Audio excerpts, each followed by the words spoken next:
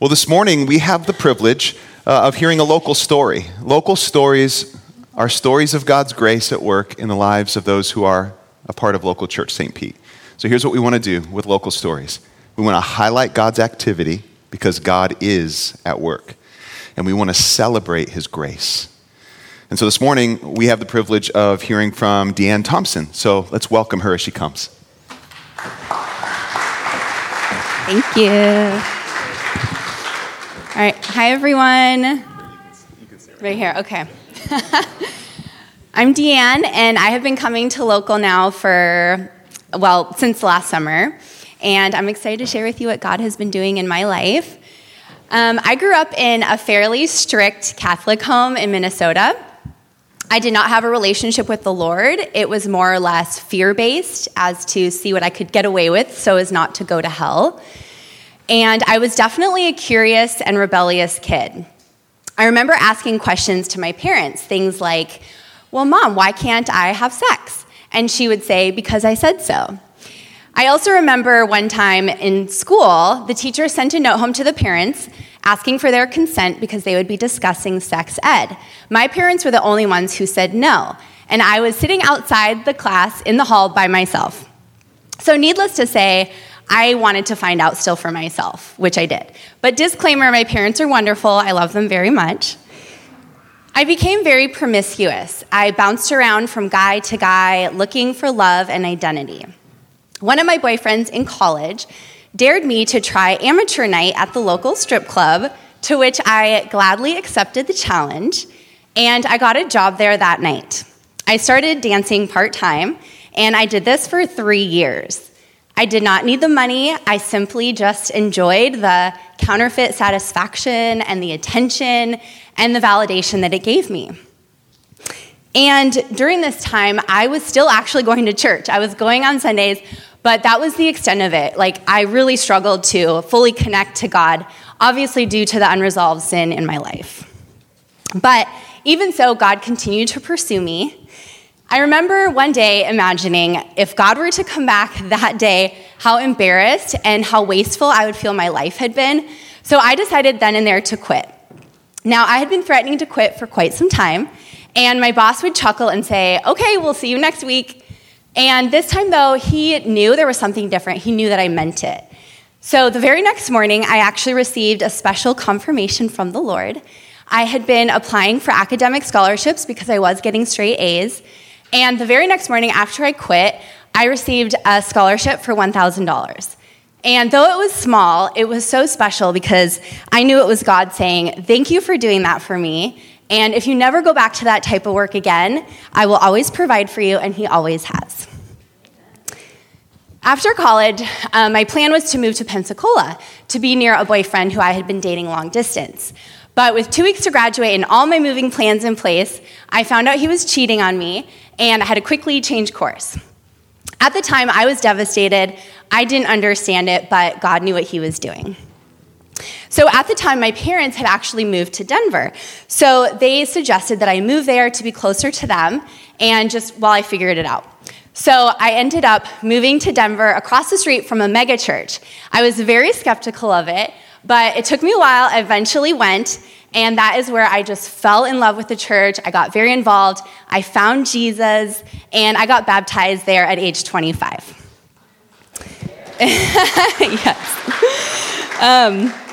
Yes. So things were definitely changing, but I was still partying quite a bit. I was not fully prioritizing God in my life yet. Then, after a very painful breakup of nearly 4 years with someone who I should not have been with in the first place, I deeply loved, I ended up moving to LA. So in Denver, I found out the hard way that a man cannot take the place of God. Anything that does is an idol. Then in LA, I would learn that a career cannot take the place of God. So I ended up getting my dream job as the faith outreach manager for the nation's largest animal protection organization. So it merged my two passions, Jesus and animals. But 5 years later, they shut down my department and I was laid off. Almost instantly, I felt Holy Spirit tell me, you did it again, but this time with a career. I had let my work for animals take place over who I was and my identity as a Christian. So soon after losing that, though, I definitely started to say, okay, I fully prioritize God. I really let Christ become the Lord of my life. And I ended up finding a really amazing faith community in LA. So everything seemed good. But during LA, my family then moved to Florida. So I felt like God was calling me during the pandemic to be closer to them.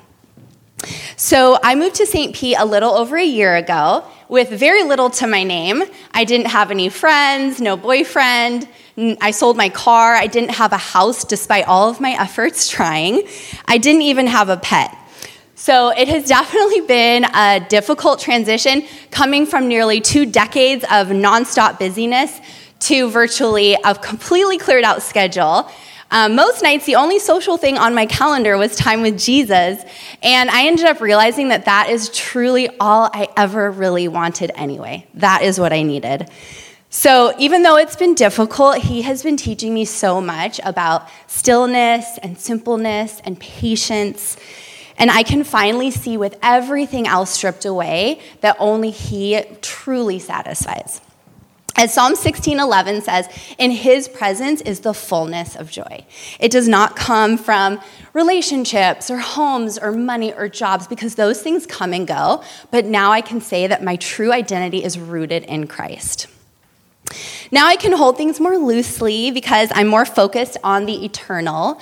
And I'm so grateful, though, for those difficult moments because they have been the greatest moments of growth for me to find out what truly matters. Now I can appreciate more what I do have rather than comparing what I don't have. I crave the word more than ever and just growing deeper in my faith. As 2 Corinthians 3:18 says, with unveiled faces, we can see and reflect the glory of the Lord, being transformed in the same image, going from glory to glory.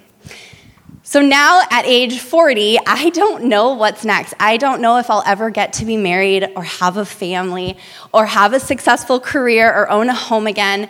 But I can honestly say that I have grown to trust God so much that if this is where he has me, then this is what's best for me.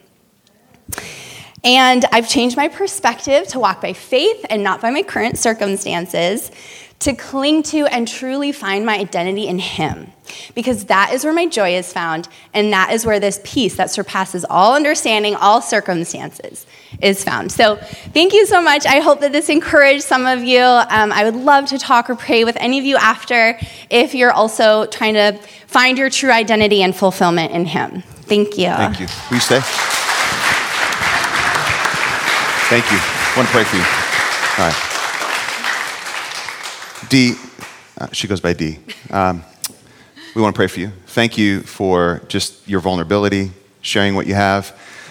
This is about identity. You know, when I saw a social post of Dee's months ago, and she was sharing some of this, I approached her and I said, wow, would you ever write a local story and share that? And thank you. Here we are, months later. And the thing that really stood out to me in her social post and in this local story is the wrestling match that happened in her life with identity. But that's true for all of us. And so whether we're trying to find our identity in sex or in relationships or in money or in possessions or in what we do as a career, the Lord seemed to really continue to get in your way and show you, no, your identity is meant to be found. It's to be found only in him. And so he does that with us as well. Amen. And so maybe you're wrestling, maybe you're struggling. I've been praying about this story for the last 2 weeks, that anyone here in this room, in this space, that may be in that place of heading down a path, one that she maybe described, trying to find your rest or satisfaction. And one of the things that she laid out, that the Lord would graciously and clearly get your attention and keep you from going down a path that would lead to hurt and pain, and instead help you to see that your identity is to be found in him. So let me pray. Let's pray for Dee, and I want to pray for us as a church. Father, thank you for Dee. Thank you for the work of grace that you have done and that you are doing in and through her. From such a young age, Lord, just keeping her, even in the midst of her turning to things that really at the end of the day don't satisfy, but our culture screams at us that this is what we must do in order to find satisfaction. Thank you that, Lord, you got in her way. Lord, we pray that you would continue to encourage her, that you would continue to build her up, that you would, Lord, by your Spirit, go before her and use her story, Lord, to Lord, minister to men and women alike. Lord, we thank you that in Jesus, that's where our identity is found. That we don't have to fight for an identity in what we do or in other things or possessions. Lord, would you help us in the midst of this culture where sex is really held up as the end all or as a god, an idol, truly. Lord, or where possessions or where career or where being married or what have you, all of these things are held up as kind of the goal and the thing in which we find our identity, but that's just not true. So, Lord, we ask for the right perspective, that each one of us in this room, Lord, whatever we're battling, whatever we're tempted to find our identity in, that, Lord, you would graciously get in our way, as you have, Dee. We thank you, Lord. Give you praise. Amen. Amen. Thank you.